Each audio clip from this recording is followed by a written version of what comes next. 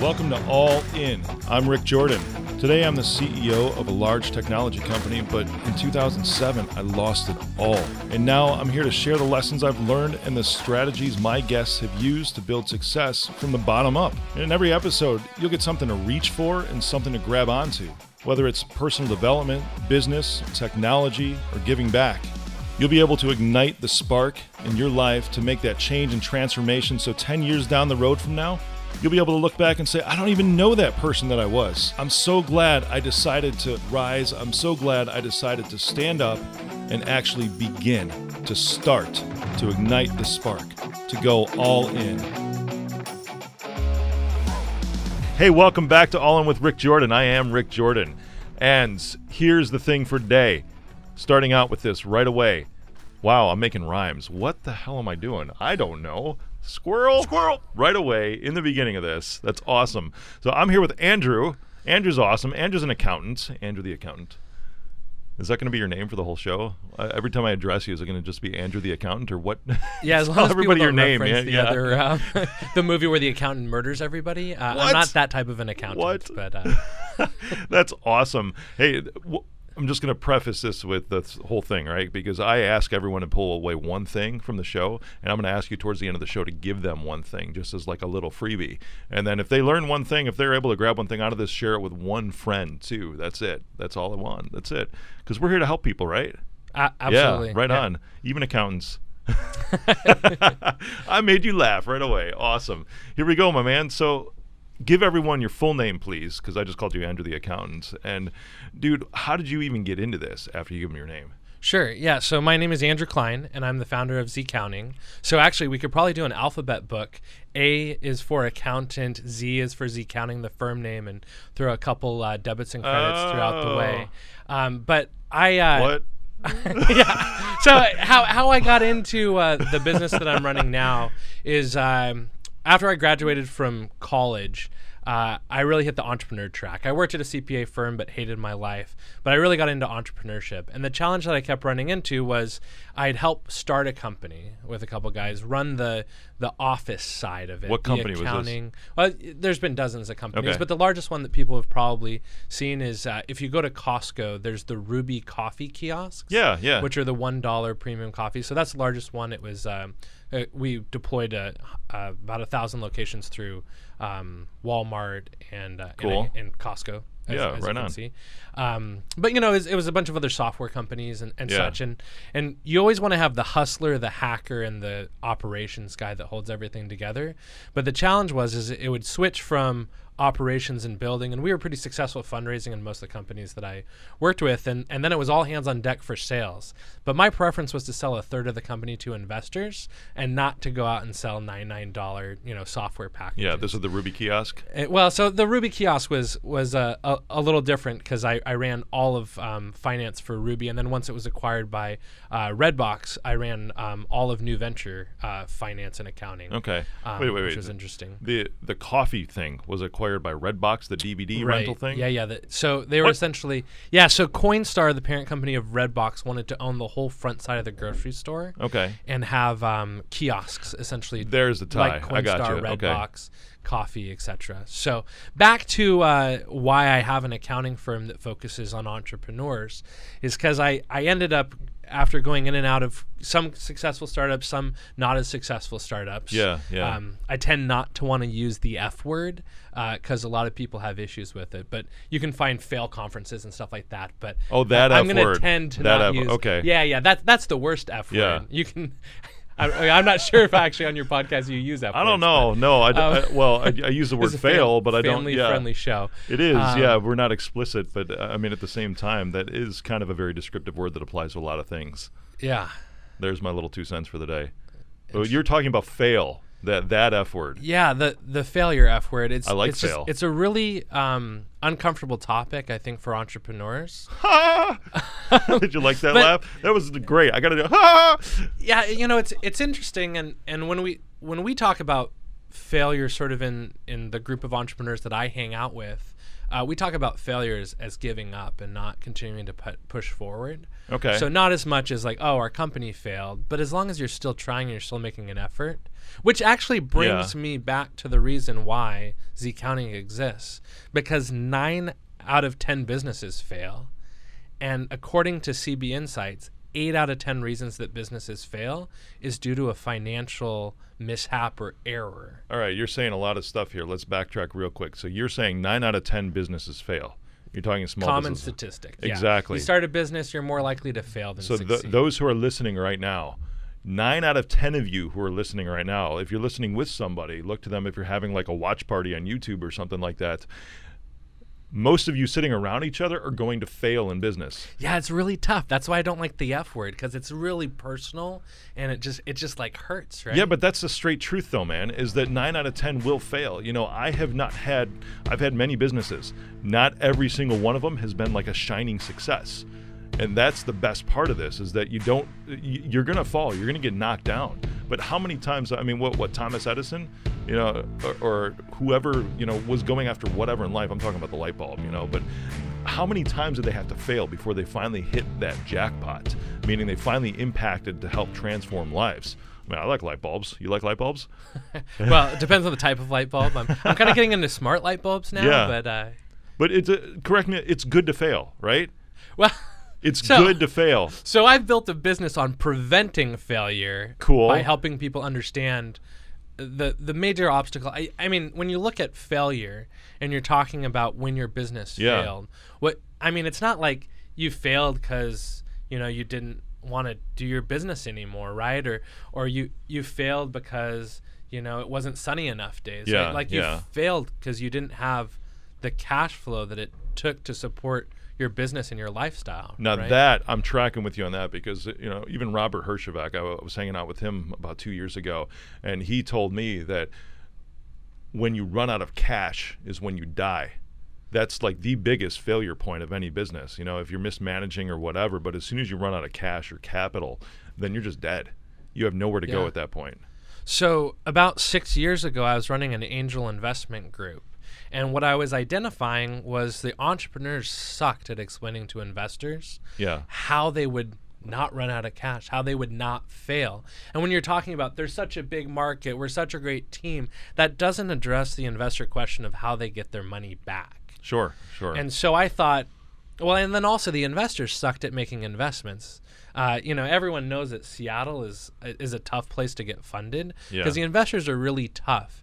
And a lot of the investors in other markets like San Francisco, they've all sort of invested in startups that have sort of had like good exits. Yeah. And they've all sort of recirculated that money. So everyone says that in San Francisco, they're playing on house money, and they've been doing it for about 20 years. But in Seattle, a lot of the people made money themselves. And you have the stratospheric wealth that we have here in Seattle, and they place their money in funds and various things. But the angel investors tended to be a lot of really high-paid employees that may have been early stage, but they weren't in the same, you know, there wasn't the same recycling of money like there was in San Francisco. Okay. So there's not a lot of house money, I feel like, in Seattle, whereas there are in other markets. All right, so all these businesses are failing, and the biggest point that they're failing on is being able to tell investors how they're going to get their money back. I mean, right? I think that's the biggest point. There's out of the 10 reasons you fail, so we can talk through 10. And I should have brought a list, and we could put it on your channel later. I don't like lists. You know, if you're looking, there's a bunch of team issues that can implode a team and kill a company that then has the effects to the financials. Okay. That you're either not building your product, you're not delivering to customers. If the team implodes, you're screwed. There's nothing that we can do at Z Counting to prevent a team from imploding other than like making sure the team meets on a monthly basis to review the financials. Sure. The other challenge is product market fit. If you can't find a customer that wants to buy what you're building, or if you can't build something that customers want, you probably shouldn't be in that business, and you should hit on probably something shut it down. Right on. You hit something key there, you know, because it's never something that this is it's another straight truth. It really is, because if you're just going out there and you're like, oh my gosh, this is the greatest thing, it solves a problem, all of my customers need this, well, that's great. Do they actually want to buy it?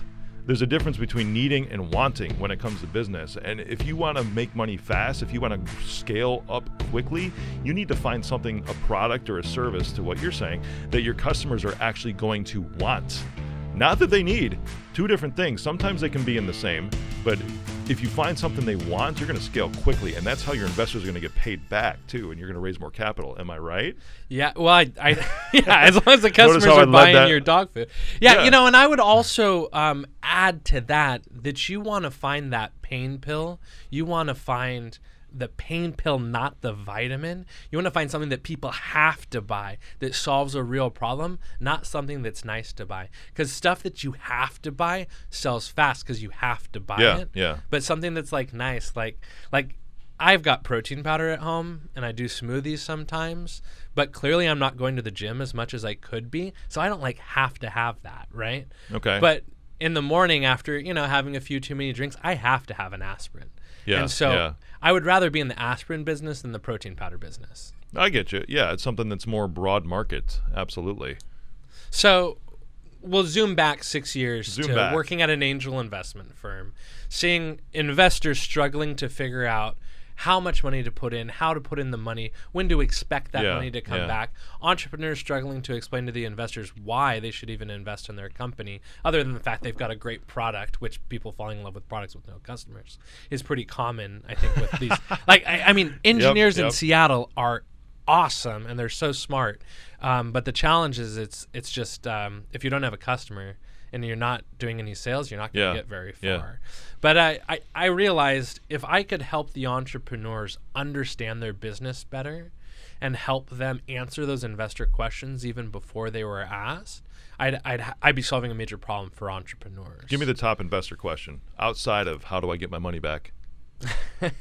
I think that you have to really understand the investor before being able to answer that question, because I think for different investors, the top question is going to be on their perceived failure of their last startup. And so I encourage all the entrepreneurs that I work with to do product market fit conversations with investors before starting their fundraising round. And I would argue that having investor conversations is your fundraising round regardless, but creating an opportunity where you're starting to fundraise after having built the relationships and built the trust makes that fundraising, like the live fundraising process and the collection of checks, a lot quicker. Yeah. But back to how do you sort of get off the ground in the first place? Yeah, where do you need to go to where your investors say, I'm interested, I want to have this meeting to begin with? Okay. Yeah, and I think there's a couple different things you can do, and I think a lot of people discover their problem while working at another job or doing something else, and so yeah, they do. Right on. I'm a big proponent of keeping the day job and then just adding a second day job, because if you're really inspired about something, working till midnight or working weekends is what you'd rather be doing anyway, right? And as long as you can balance your family obligations, which is also challenging, but the typical W-2 job is not that hard, and you can really optimize your work time.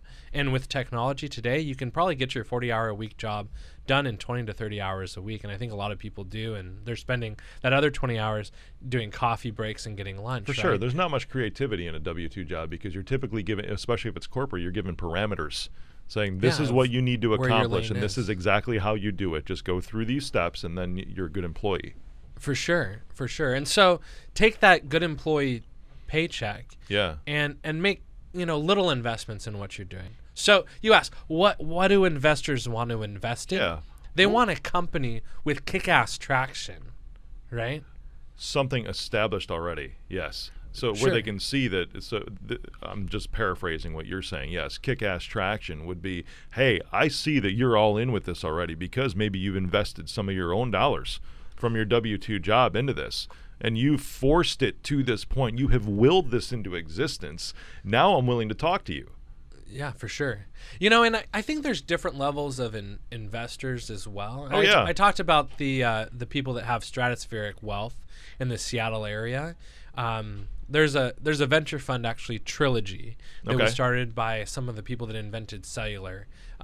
Essentially created T-Mobile, Western Wireless. Yeah, yeah. And Trilogy is a really awesome venture fund because they're what's called an evergreen fund. So their money doesn't have to ever be distributed back to partners because their partners created cellular and don't need the money. And Right so on. the fund continues to funnel the money back into the fund to make more investments in the fund. Yeah, yeah. But the traction that you need to get them interested is they want to put in a big dollar amount. They want to put in a couple $1 million because they've got billions, right? Yeah. And so for them to make a difference, they need to put in millions of dollars. So to get their money, you need to be pretty far down the line with an existing business that can absorb that money and use it effectively. And so that's VCs. Then you've got the sort of angel investor category, sort of just below that. That come before the VCs. Yeah. That are smaller Yep. than the VCs. Yeah. And the problem that we have is the market's just been on such a tear. Yeah. And a lot of people have a lot of money. And so a lot of these angel investors are acting more like VCs. They're wanting the bigger traction. They're wanting the bigger, Yeah. more established companies. They're wanting to put in larger dollar amounts, maybe not millions, but in the mid to high hundreds of thousands of dollars. yeah. And those are great investors to have because they're not going to be on your back like VCs. They can fill some of that gap. You can also tap them for debt if it's appropriate for your Yeah, business. yeah. Traditional debt. So say you're Yeah. creating a product company. I actually just talked to a friend that's going through YC on a luxury pet goods company. Oh, fun. And I think her company would be perfect for some equity to get the office open, right? To get her Yeah, designers yeah. to create these luxury pet goods, to get maybe the engineers to scope them out and draw them and create the website, right? So let's use equity to fund that.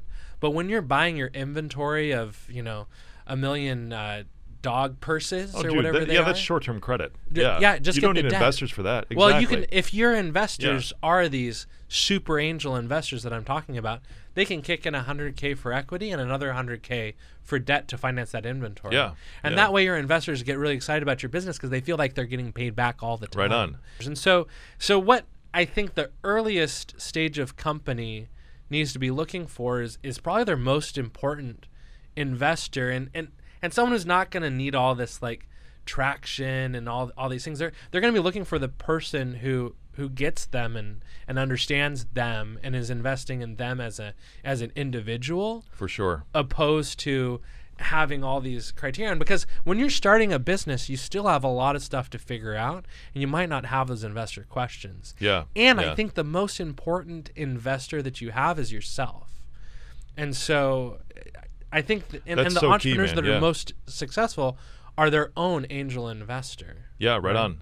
There's so many great alternative ways, and that's the traditional methods to establish and get that traction off the bat.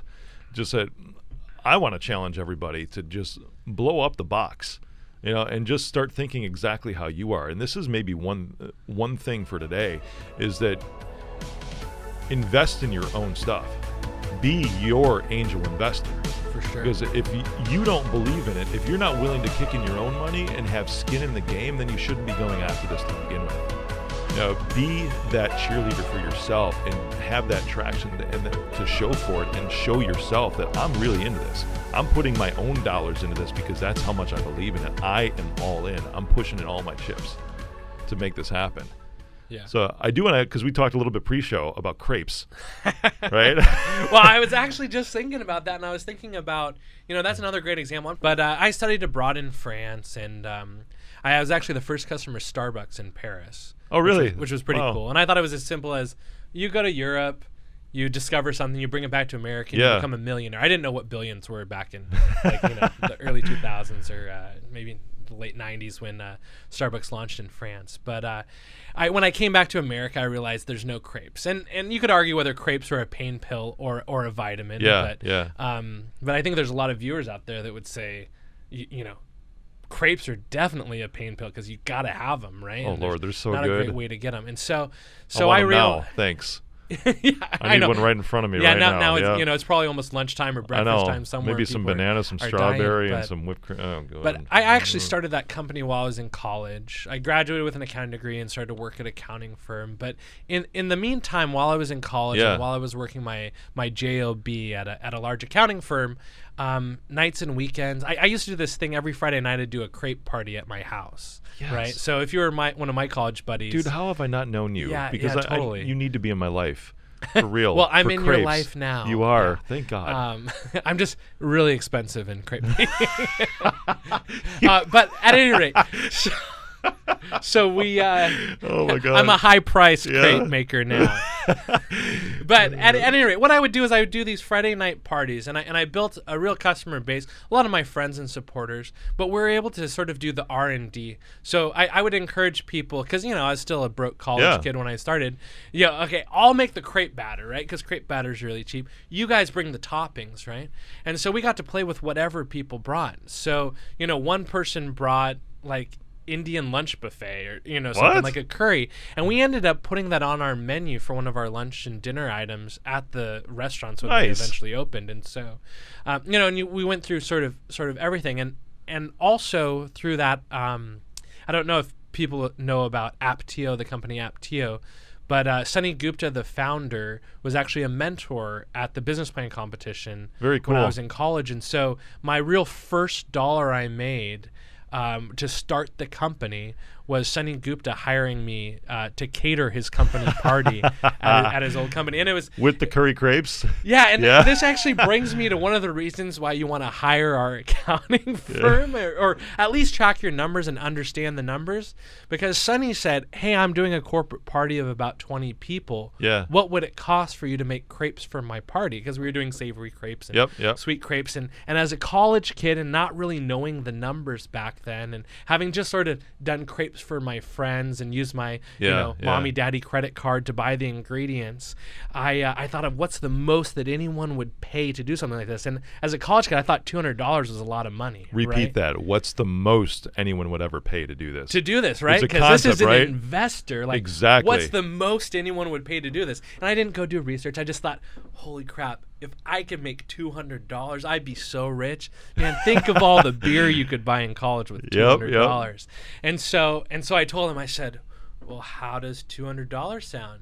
And he goes, if we double it, will you do the bartending too? We'll buy all the booze. Nice. And I said, hell yeah. We probably spent $800 to do the catering. Yeah. Which is the next step. If you don't know your numbers, you're going to spend more to produce the thing. But it's those little things. So we started doing, we did a catering for Sunny Gupta. Yeah. Great customer, great reference customer, really. And so we were able to replicate that into more. And so by the time that I was getting ready, that I'd really been fed up with working at an accounting firm, because in general they suck, right? And the one that I work for. Well, we were talking about dentists and accountants. I like my dentist. Yep. Yeah, and if you had us as your accounting firm, you probably like us. There we go. Yep. I was just burnt out of accounting firms taking advantage of the customers and this hourly billing thing, and just a lot of the stuff that we've just like done away with, and the communication cycle is just being really painful. And I said, you know what, I'm done with this. I'm going to go do my startup, and I knew a lot about crepes, and so when I went to Westlake Center shopping mall, and we started to talk about a lease. And knowing the numbers at this point, I said, hey guys, you guys are experts in real estate. I'm an expert in crepes. Why don't you build the location out for me? Yeah. And I'll start selling crepes. And we started selling $1,000 a day in $3 crepes back in 2004, That's awesome. 2005. Yeah. But we didn't even need investor funding. And at that point, I didn't really understand investor funding to the same extent that I understand it today. That we were actually able to have our landlord fund our build out that we paid for in rent, presumably, of course, right? But it didn't feel like it because rent was expensive. Yeah. Anyway, and we didn't need investor funding at that point. And so then, and we never took investor funding in the crepe business because a few years later the economy crashed, and in the meantime I was making so much money as a 22-year-old kid selling crepes that it didn't seem like there was a need for investors. For sure. But I think that opportunities like that where you can understand your customer, and at that point the customer was the landlord, right? And be able to get the funding from that type of a creative source, opposed to having to go to that investor and have that, ticking time bomb of them needing their money back sort of haunting you through your business. Yeah, if you were going to establish this, and I don't know how far you took this, the Crepe business, but if you were going to scale and build out 1,000 stores nationwide, that would be the time to take on investors, correct? Because totally, you have your proof of concept. You have funded the thing yourself pretty much up until this point. You got some creative debt that you worked into it, which was amazing to get things going. It's successful, and now you need to grow this. Yeah, and when you look at traditional businesses like a restaurant, right? Yeah. And I'd argue that crepes are super special and they're not traditional, but I would agree with you that they're super special.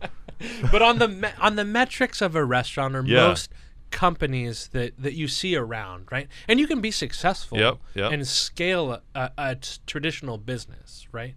But you have the standard multiple for those businesses, right? And a restaurant, go onto Craigslist and Google, I want to buy a restaurant, and you can find out what is a restaurant really worth. Yeah, right on. And so my view on funding, and this is 22-year-old Andrew, right? Yeah. My view on funding was I had to get out of traditional metrics of restaurants. Yeah. And I had to be able to tell a story about why my crepe business was worth more. Yeah. Not using profanity, but why it was worth a ton more than the traditional metric of buying a business on Craigslist. Because if I would have taken, say, $10 million to build out 25 more locations, right? Then, and I would have done traditional multiples, they would have owned my whole business 5 times over, right? For sure. And so I think that's that's another reason to really test out your assumptions on the numbers, understand the numbers, and work with someone that can help you do that. And a lot of people have friends or relatives who are willing to be mentors. I think that's the other thing that was a big blind spot for me in my first business that I really encourage all of our clients to do, is find that mentor that you really look up to. And that person that's like far above your league that you aspire to be, and give them a call and ask for help. And in my example, there was a guy at Starbucks, because I was really inspired by Starbucks, and there was a guy at Starbucks that helped create Starbucks' real estate strategy and a lot of their branding. That I serendipitously met at Blue Sea Sushi, which was a sushi restaurant here in Seattle. But I pretty much went there until I met him, because I heard that he went there a lot. And then I made him my mentor That's through great. college, and I still today will meet with him. But I think that had I used his advice earlier on, I probably could have gotten an investment really early on, and I probably would have been willing to give up a lot of the company at that point to have him on the team, because it would have made a world of difference to the success of that business. But I think that if founders are thinking, someday I want to get investor money, right? Or all I need is some investor money to start this company, is start to build a relationship with those people in advance of having to ask them for money. So going back to my little dance with investors, when people invest, they tend to want to invest with their friends. Yeah. Because it's a pretty social thing, right? Which is why they meet for wine groups. Well, that's your first step, is get to know them first. For sure. On a personal level. That way they understand who you are and what you're all about. Totally. And then also meet their friends, right? Because if you can convince, if an investor introduces you to one of their friends and their friend wants to invest, then they're sure as hell going to invest too, right? For sure. Absolutely, my man. Well, this has been great, dude. We covered a lot of my favorites today. I'm talking crepes and sushi, and money. That's another That's everything. Sweet. I know you've got zcounting.com, the letter Z, but where can everyone find you on social? Yeah, so we've just started an Instagram, because I think that I've been to a couple conferences. I have a client that's just on a tear with influencer marketing. Awesome. Which you should do a whole piece on influencer marketing, because it's just crazy. Yeah. If you haven't already done it. But so we started an Instagram. So it's Instagram/Zcounting. And Zcounting, I just replaced the A with the Z. So there's no A in Zcounting. There we go. So ZCCOUNTING. Awesome. So that's probably where I'm becoming more active. We're also on Facebook and Twitter at the same. Awesome. Same. Very cool, my man. Well, it's been fun talking to you. Yeah, this has been a blast. Yeah, cool. That's it. Hey, thanks for going all in with me today. Subscribe to the show so you get the new episodes when they come out every Monday. Rate and review the show if you're listening on iTunes. Follow me on social media at Mr. Rick Jordan. As always, you can find links and references to anything we've talked about in this episode in the show notes. And finally, share this episode with someone who you think might be able to level up their life by listening.